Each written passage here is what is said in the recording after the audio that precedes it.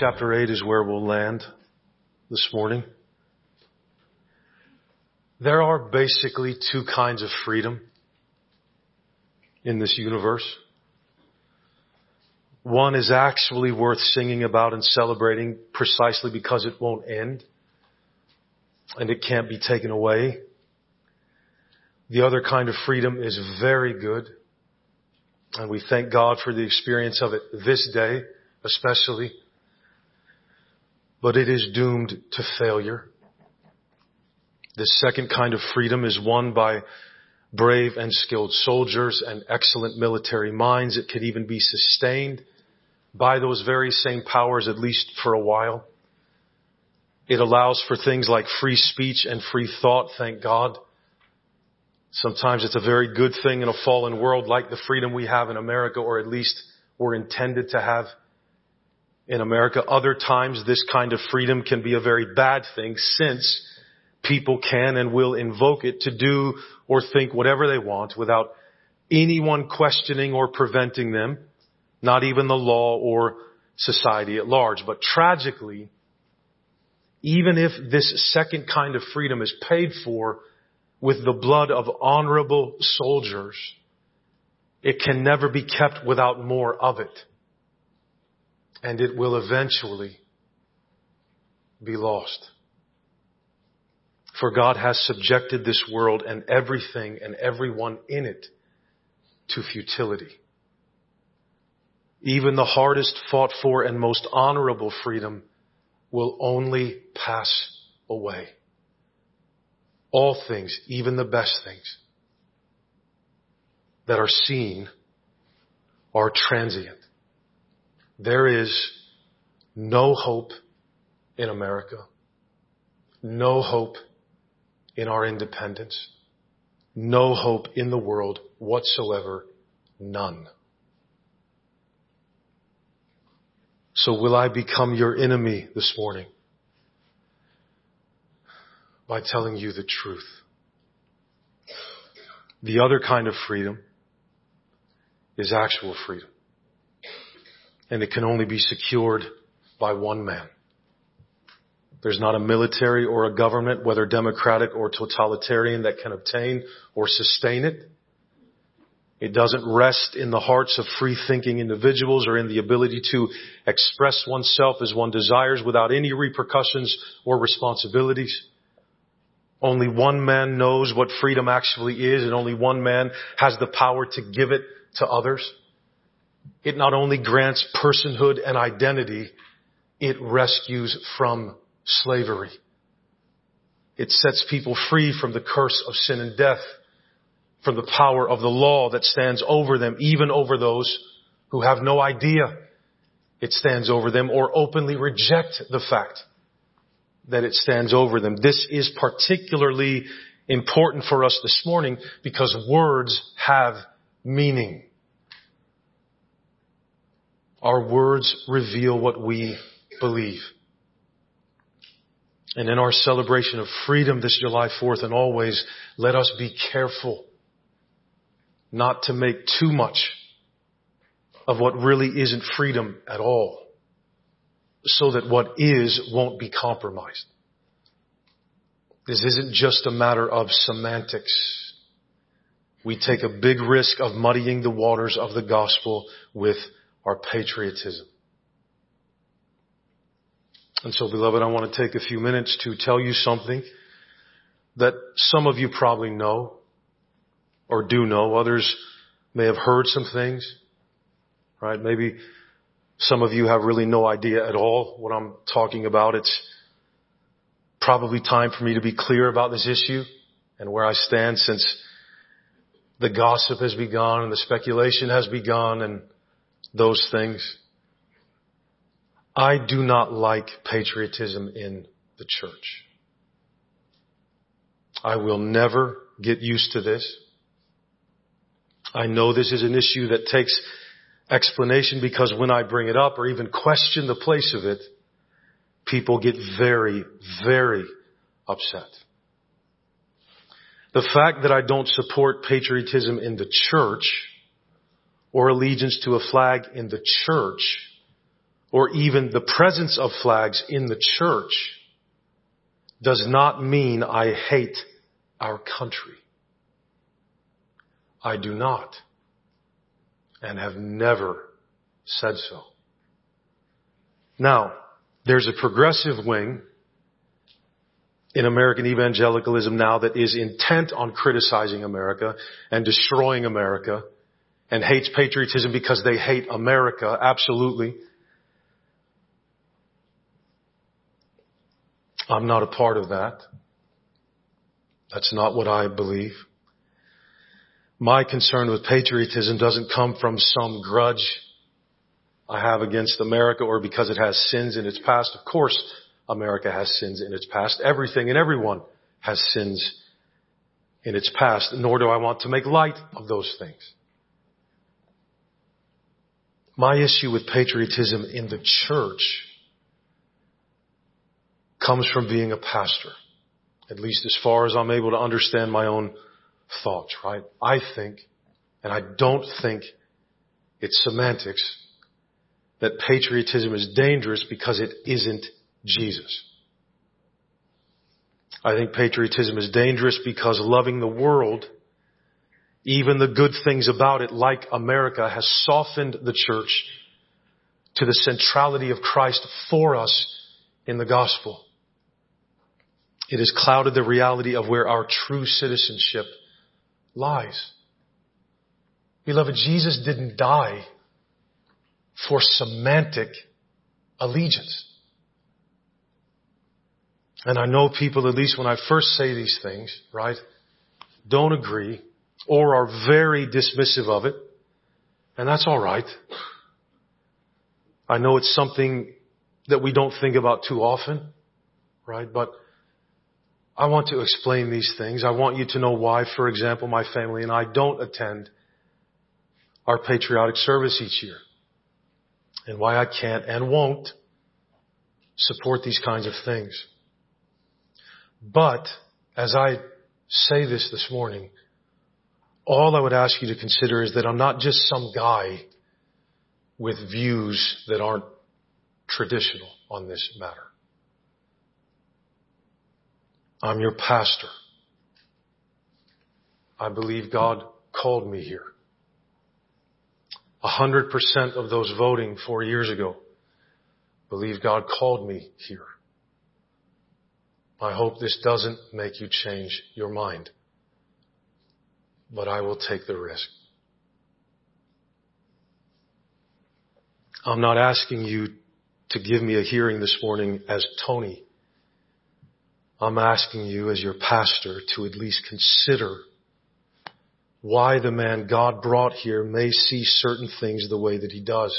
Because I'm not trying to win an argument here. And this isn't about me not liking certain traditions that we have. I have a job to do for your sake, for which I will give an account to our Lord Jesus. Paul told Timothy that if he persisted in the truth, he would save both himself and his hearers. So, beloved, make no mistake, I will gladly die on this hill. I think this place, the church, the moments and minutes we are given here should be for the proclamation of Jesus and literally nothing else ever, not even our great country. And that's not, when I say great, I'm not trying to play both sides of the aisle. Because I know it can sound like that, right? Maybe you've heard me say things before and then I'll stop and say, but I want you to know I love America, right? Well, am I a senator trying to play both sides of the aisle? No. America is great. There is no question. But when you hold up America to Jesus, there's simply no comparison. And there shouldn't even be the implication, especially not in his church, that these two things, Jesus and America, automatically or would ever go together. They do not. No one can serve two masters. And no one's heart can be given fully to multiple loves. As good as America has been, beloved, it is a kingdom of the world. It's passing away. It always has been. It always will be. And the founding fathers that led the revolution will have some explaining to do as to how they justified going against Scripture's clear command to submit to all governing authorities because they were instituted by God over taxation without representation. The Christians suffering literal martyrdom in Rome were not commanded or encouraged to revolt and never did. And I know the horizon is bleak in America. So maybe this is more hurtful to hear than it normally might have been. And it feels like the America many of us wish we had, me included, for the sake of my kids, is going away. And beloved, it is. It is.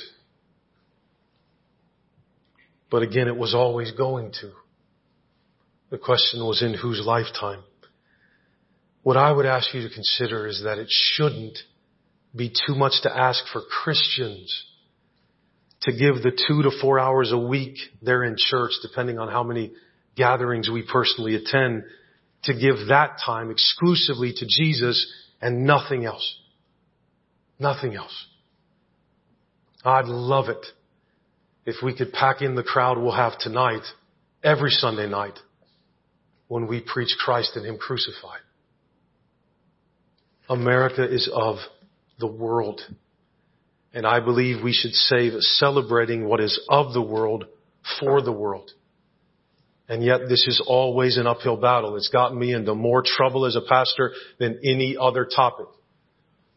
About 7 years ago now, 2014, I was preaching through 1 Peter at Gateway Church in Brawley in Southern California, and was preaching the passage where Jesus talks about through Peter, by way of the Holy Spirit, honoring the emperor, which would have been an insane thing to hear if you were a Christian in Rome. Honor the emperor. Submit to his authority. And I was trying to make the point from there and Philippians that there's one conflict the Christian has been called to engage in, and it's not that the other conflicts don't matter. It's that Christians, when Paul tells Timothy, look, soldiers don't get entangled in civilian affairs. That's what makes for a good soldier. It's not that the civilian affairs are unimportant. It's that they're not the conflict for the sake of the gospel. Jesus puts everything in a perspective of submission and second place to Him, right? And I'm preaching this, and a lady in the congregation yells out, I will always fight for freedom. First of all, no, you won't. You'll send everybody else's sons to fight for freedom. Second of all, I asked her, what kind, Ruth? And how long will it last? And her husband popped up, walked out, never came back. That was the beginning of the end for me in Brawley.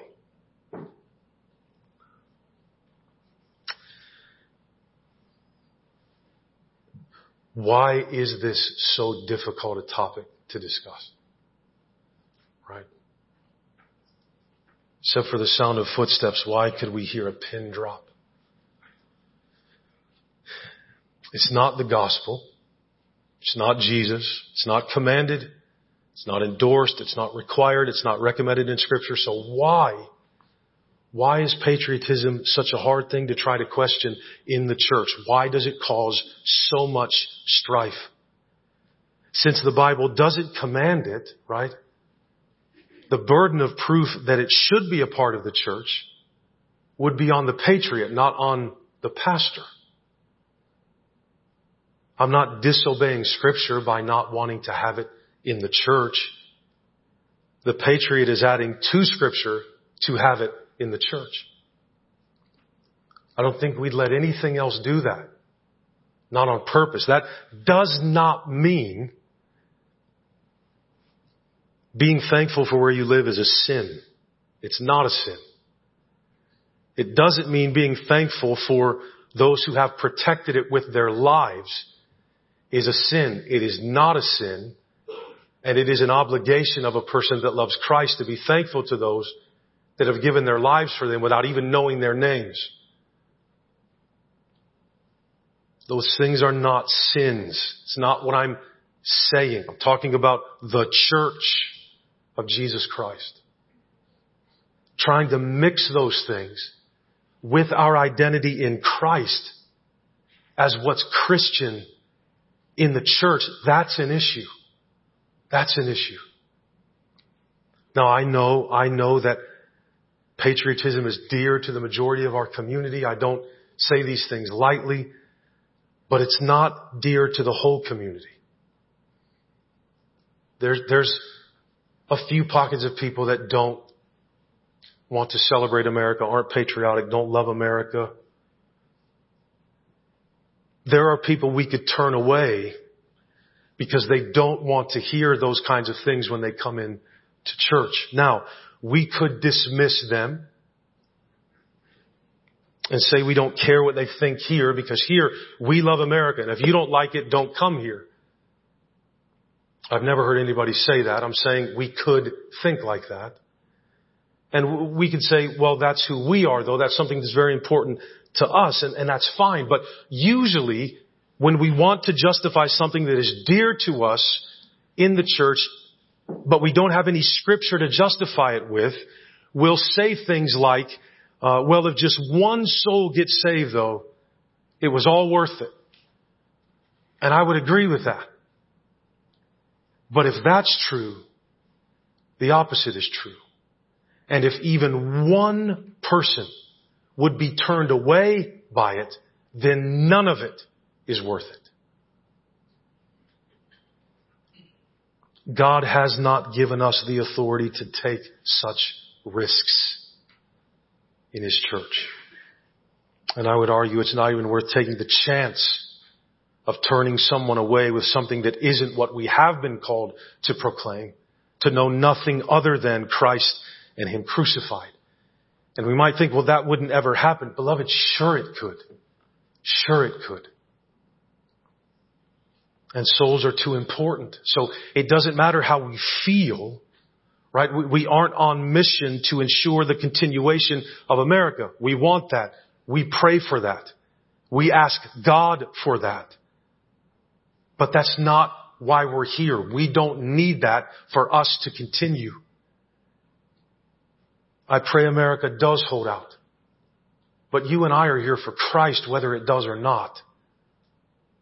And if we add anything to Jesus, good or bad, anything, it isn't Jesus anymore. All the decisions in a church rest on what God commanded,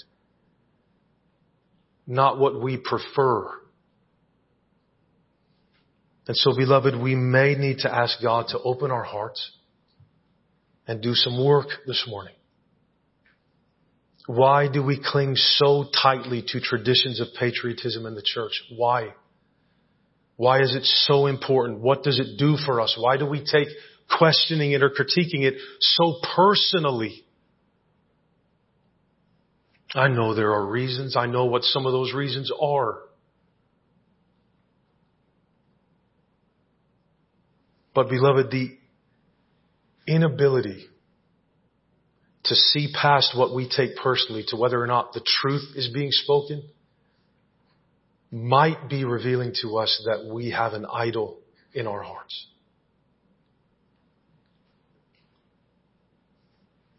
God help us if that's the case. And maybe America isn't the idol, but the tradition of celebrating it is possibly, right?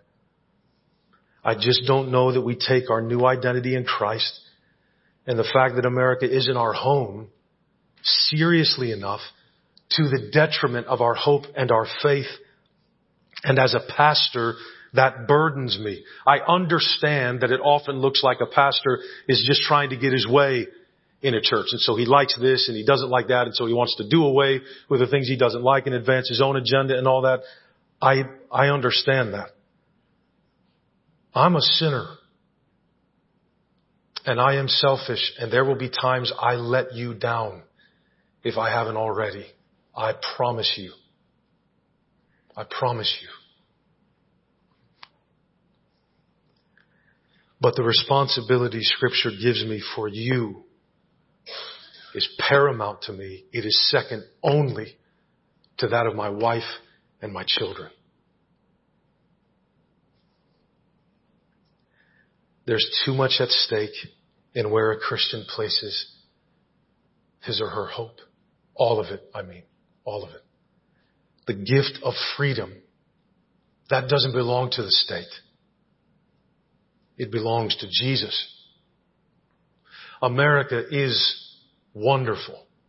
We will be at fireworks tonight if we can find them. We will be celebrating tomorrow. That's not what I'm saying. That you can't do those things. What I'm saying is that, beloved, this isn't freedom.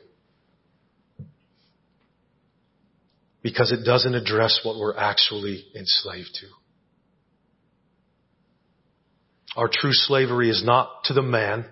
It's not to the government. It's not to the inability to vote or to think how we want to. That's not where we're enslaved. We are slaves of sin and death. We are slaves to the law we cannot keep and to the death that results from it. We need to be forgiven of our sins and reconciled to God in order to be free indeed. And the freedom Jesus gives in salvation is the only true freedom there is. And to say that you cannot give that well, of course it does. We know that.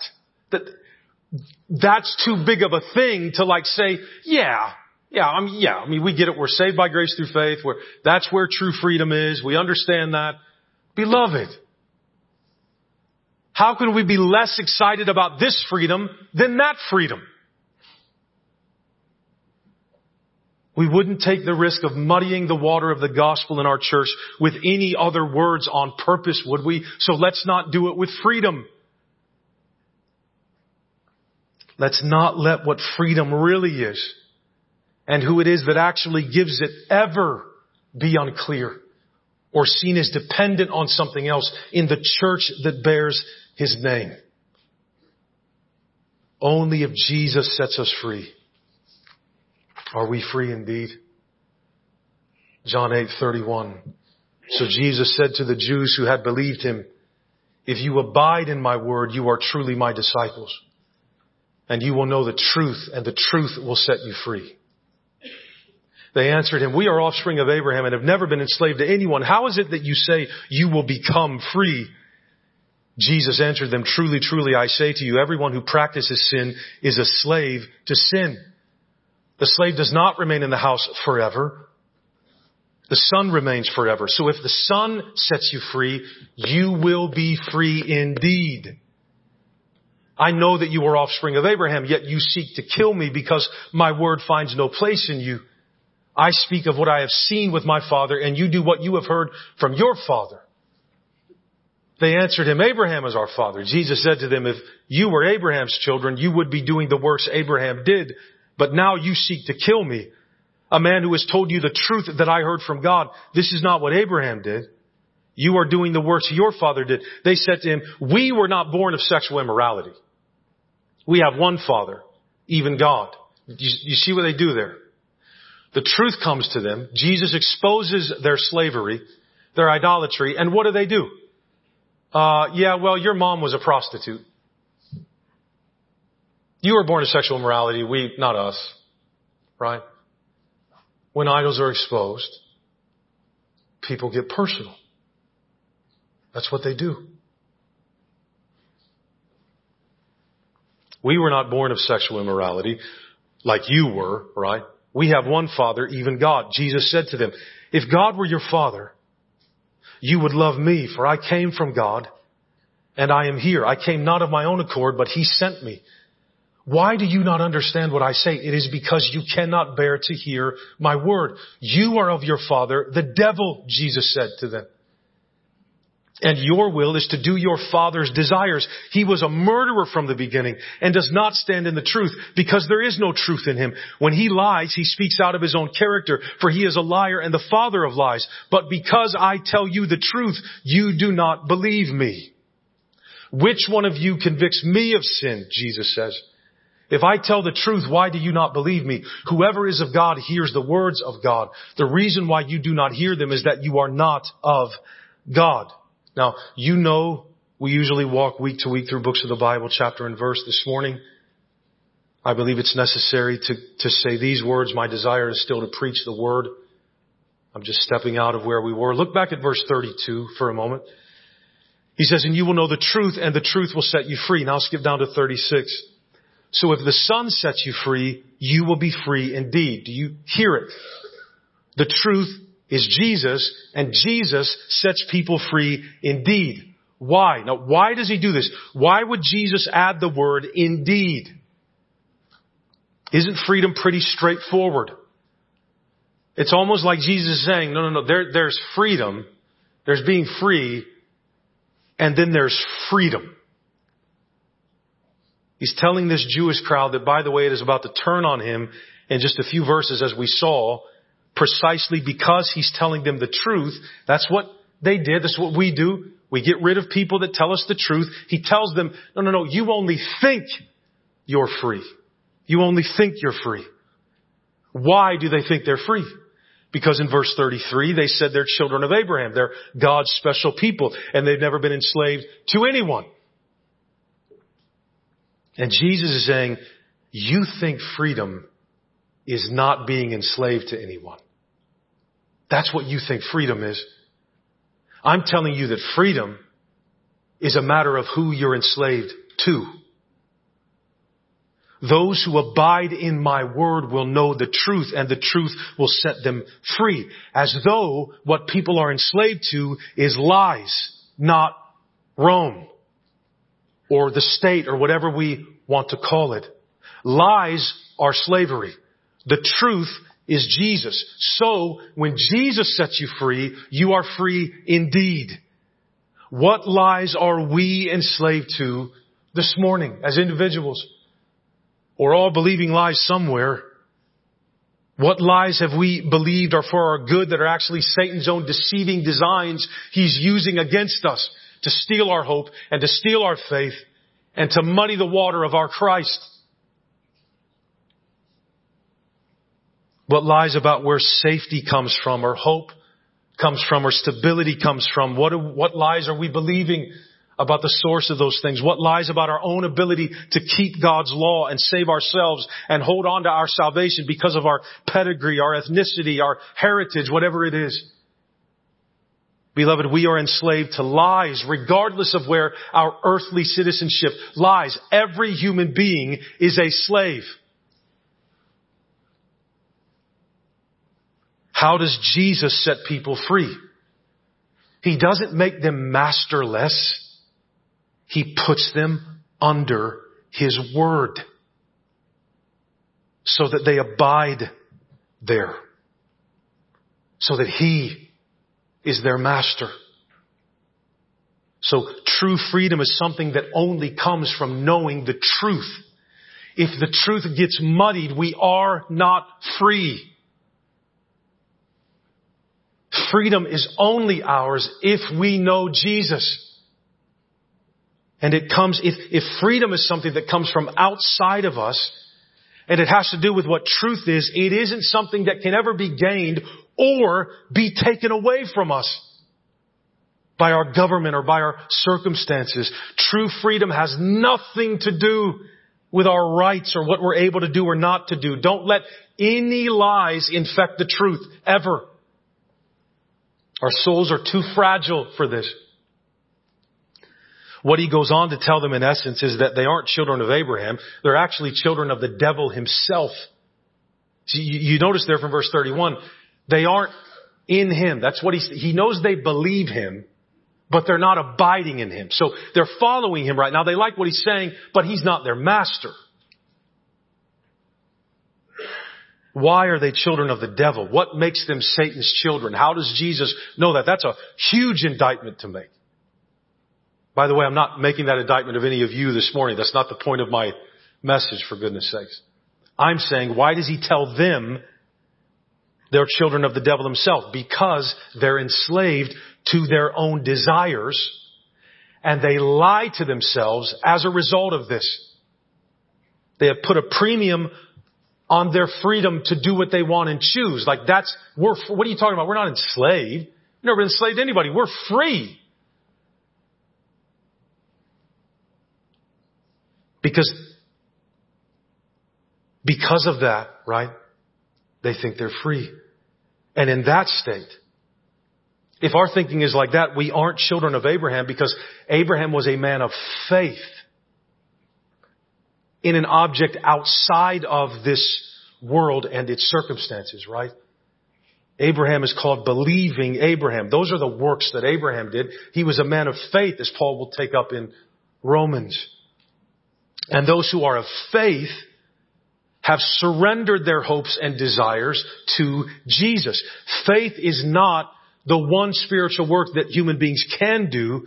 Faith is the gift of God by which we agree with Jesus that we need to have our sins forgiven and the righteousness God requires granted to us as a gift, or we will never be saved from His wrath and justice, and we will never be free, ever. Faith is receiving His gift. We become free, beloved, as human beings, only by being subjected to the Savior, whose yoke is easy and whose burden is light. It's not that there's no yoke. It's not that there's no burden in following Jesus. It's that the yoke is easy and the burden is light. No other master can promise us this but Christ.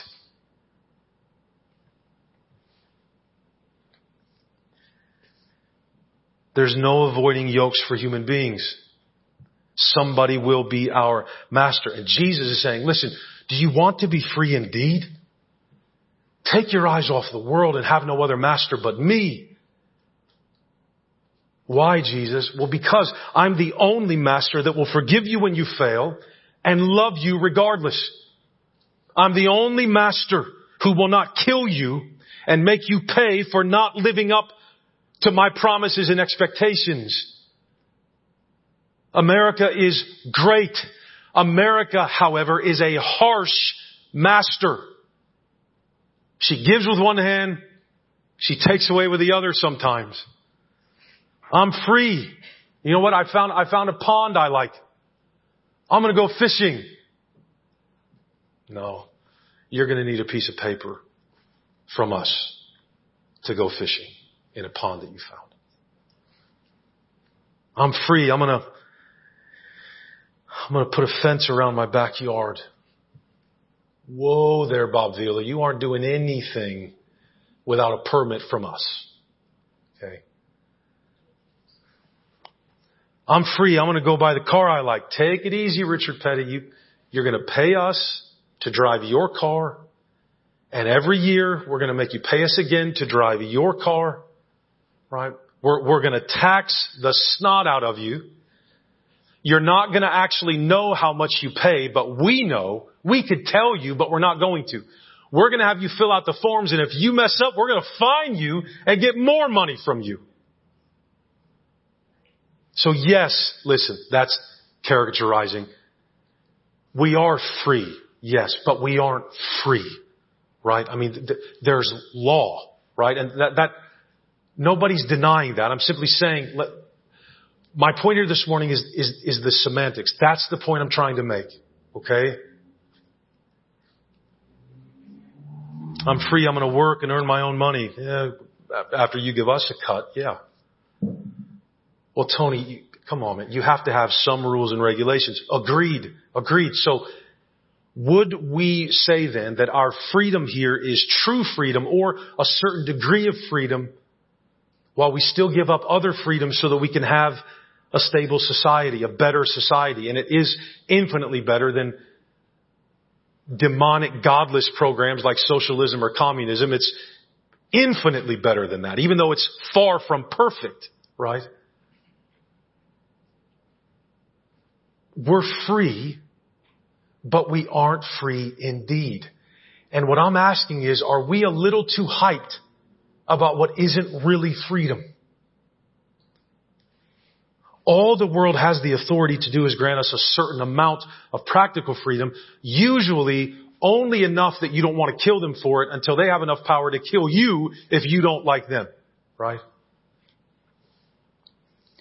But the fact that this has to be granted to us lets us know right off the bat that we aren't free indeed. This is something else. So that means it can get better. There's something better out there that the world simply isn't able to give, even when its intentions are good and its plans are good. It still can't deliver us. And we don't want to muddy the water.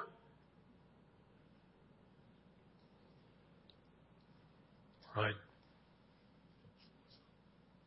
Nobody can just go do whatever they want, thank God.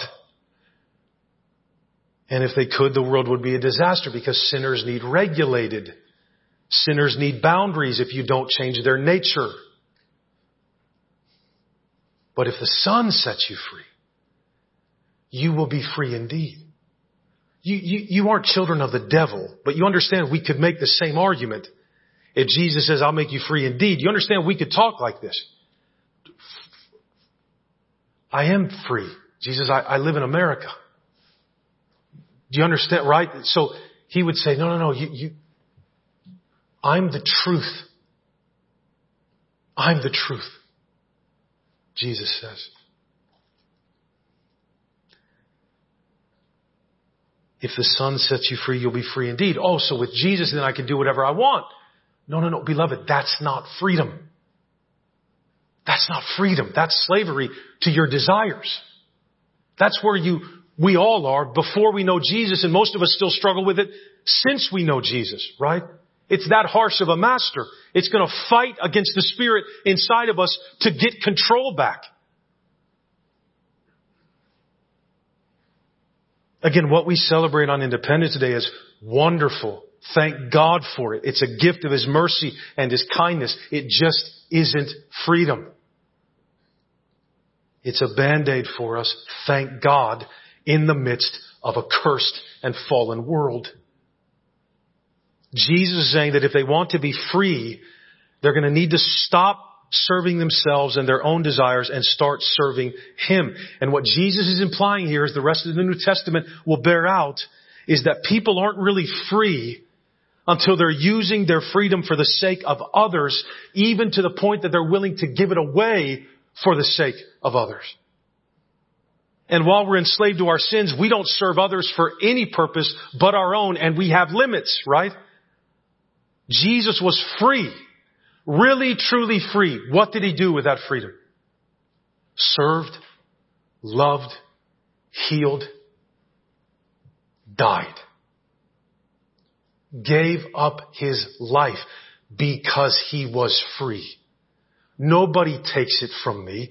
I lay it down of my own accord. That was His loss of freedom because He really had it, for our freedom because we really don't.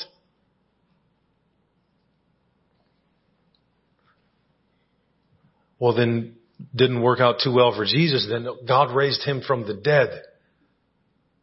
That's how He was able to live and die like He did. His hope was fixed only on the resurrection. Only. Nothing else. Nothing else. Anything else will muddy the water. Right? I love burritos. I love crispy pancakes. You put ketchup on a crispy pancake, you've ruined it. You put ketchup on fries, it's great. I trust that metaphor makes total sense to everybody in the room.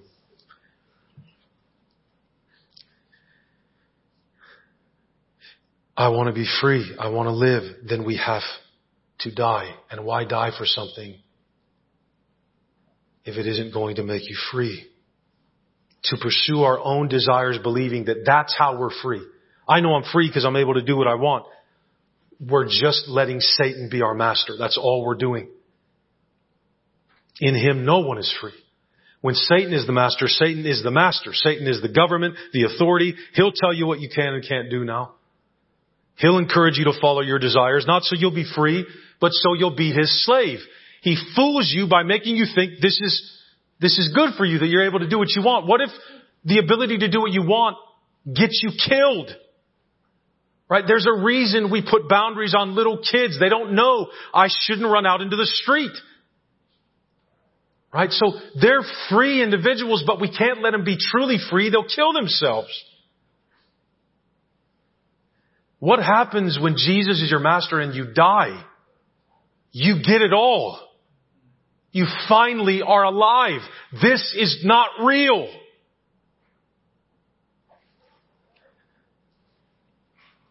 We want to be free from authority. We want to be free from consequences. We want to be free from responsibility. We want to be free from God. That's what Satan is trying to get us to do. He's been doing it since the garden by lying.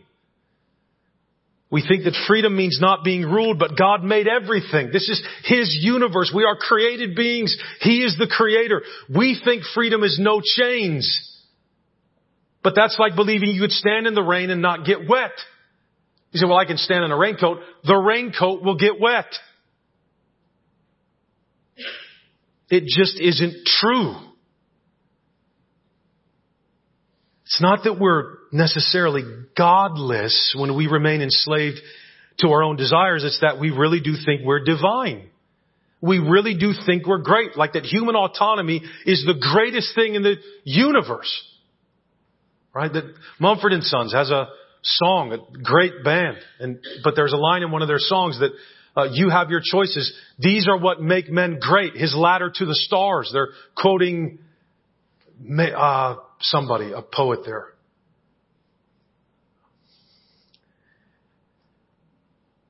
That's what makes men great? I don't know. Jesus surrendered all of that. We really do think we're great though. So when we learn that actually we're accountable to God, that what makes us accountable to God is that we failed to obey His law, rather than surrendering ourselves to Him, than in crying out for a Savior because we know we can't measure up, we say one of two things. We say something like, well, I can do that, God. I can be a good person. Right? No, thank you, Jesus. I don't need forgiven of my sins. I don't need you dying on a cross for me. You're so dramatic. Tell me what to do and I'll do it.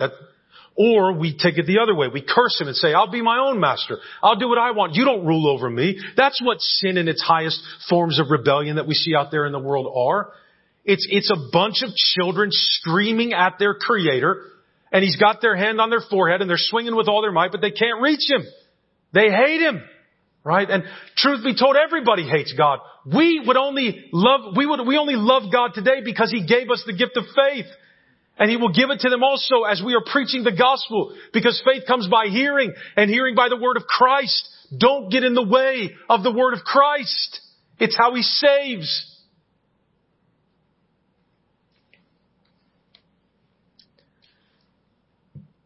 Satan roars with laughter when we want to do what we want to do, and no matter who tries to get in our way, because all we've done is hand him the key to our very souls. We become His children. We let Him adopt us. When Paul referred to the freedom only Jesus can give in Galatians 5:1, a freedom from the law as our master, because not that the law is bad, the law is not bad, it's divine, but because our flesh is so rotten, the law gives it fuel through which it will only serve Satan in our disobedience of it. Paul says it is for freedom that Christ has set us free. Right? Again, there's a difference between freedom and freedom. It is for freedom that Christ has set us free. Stand firm then, and don't let yourselves be burdened again by a yoke of bondage, slavery. And do you know what Paul has lumped under that term, slavery, by the time he gets to Galatians 5:1? He even took the law and put it under this rubric called the elementary principles of the world. To the degree that we stay under what the world says will give us hope, we are slaves. Slaves, beloved, and you're free in Christ. Don't go back to the law. in light of Jesus and Paul, don't go back to the elementary principles of the world for your freedom. Don't go back to them. Patriotism, at the end of the day, is a worldly principle. It's not a biblical one. That doesn't mean it's always evil, but it isn't biblical. It belongs to the world. It's a value you would only have in the world. And Paul would say, any principle of the world is going to get in the way of your freedom. We unwittingly bind ourselves to two masters. And beloved, we don't have to do that. We're free. You're free. You are going to be okay. It doesn't matter how things are going. And of course we pray and we vote and we work so that it doesn't go a certain way. But we place no hope in it whatsoever. So when we gather together as the church, let's celebrate for that little amount of time we have just Jesus. So that if by chance somebody walked in the door that they hadn't heard this before, what they got when they came here was pure Jesus mixed with nothing, so that it sounds like semantics, right? Don't go back to letting your flesh tell you that you can make it. Don't do that. Don't go back to letting your flesh tell you that in order for you to be free, you need to be able to do whatever you want. So you worry about your own salvation. You take care of it. You can't put it in anybody else's hands. Don't surrender yourself to anybody else. That's the devil talking, literally. There's no harsher slave master than the father of lies who's been a murderer from the beginning. And he's behind everything that isn't Christ. Those are the options in this world. The world, the flesh, the devil, Christ. All the devil has to do, this should tell us something, to hook us, is promise us freedom when he himself is just another slave. Satan is on God's leash this morning. He doesn't know anything about freedom. And he's on that leash because he followed his own desires. Let the one no one owns tell us what freedom is. Let the one who overcame the world by dying for it. That's how pure he is. That's how loving he is. That's how powerful he is. His death, his surrender of his life set the world free. Let him set you free. Let him set you free. Let Jesus be the only one that tells you what freedom is. Jesus holds all the patents and copyrights and trademarks on freedom. So sing about him. Praise him. Worship him. Prioritize him all the time, in every place, from every mouth. Thank him for salvation. Let everything that has breath do one thing with it. Praise the Lord. Freedom is having all our sins forgiven so that we may be taken captive by Christ. Freedom is knowing that my guilt has been washed away and the righteousness I need has been credited to me as an irrevocable gift by the Lord of heaven and earth himself. Freedom is knowing that I don't have to save the world or earn my own salvation, but because of what Jesus did for me and gave to me, I can serve and love my neighbors with everything I have, even my enemies, because I no longer need anything from anybody. Freedom is knowing that even though I can't meet the righteous demand of the law in my flesh, I will never be responsible for my own salvation. Freedom is knowing that my master will never leave, never forsake, never forget, never kick me out, even when I sin, even when I fail. Freedom is knowing that if tomorrow they took away every right the Constitution duly grants to me, I will be even more free than I was when I had them. Since now truly all I have is Jesus. And in him I have everything. Freedom is knowing the worst this world can do to me will only take me to my Jesus sooner. Because if the Son sets you free, you will be free indeed. We've been lied to. Sometimes by the devil, but most of the time by ourselves.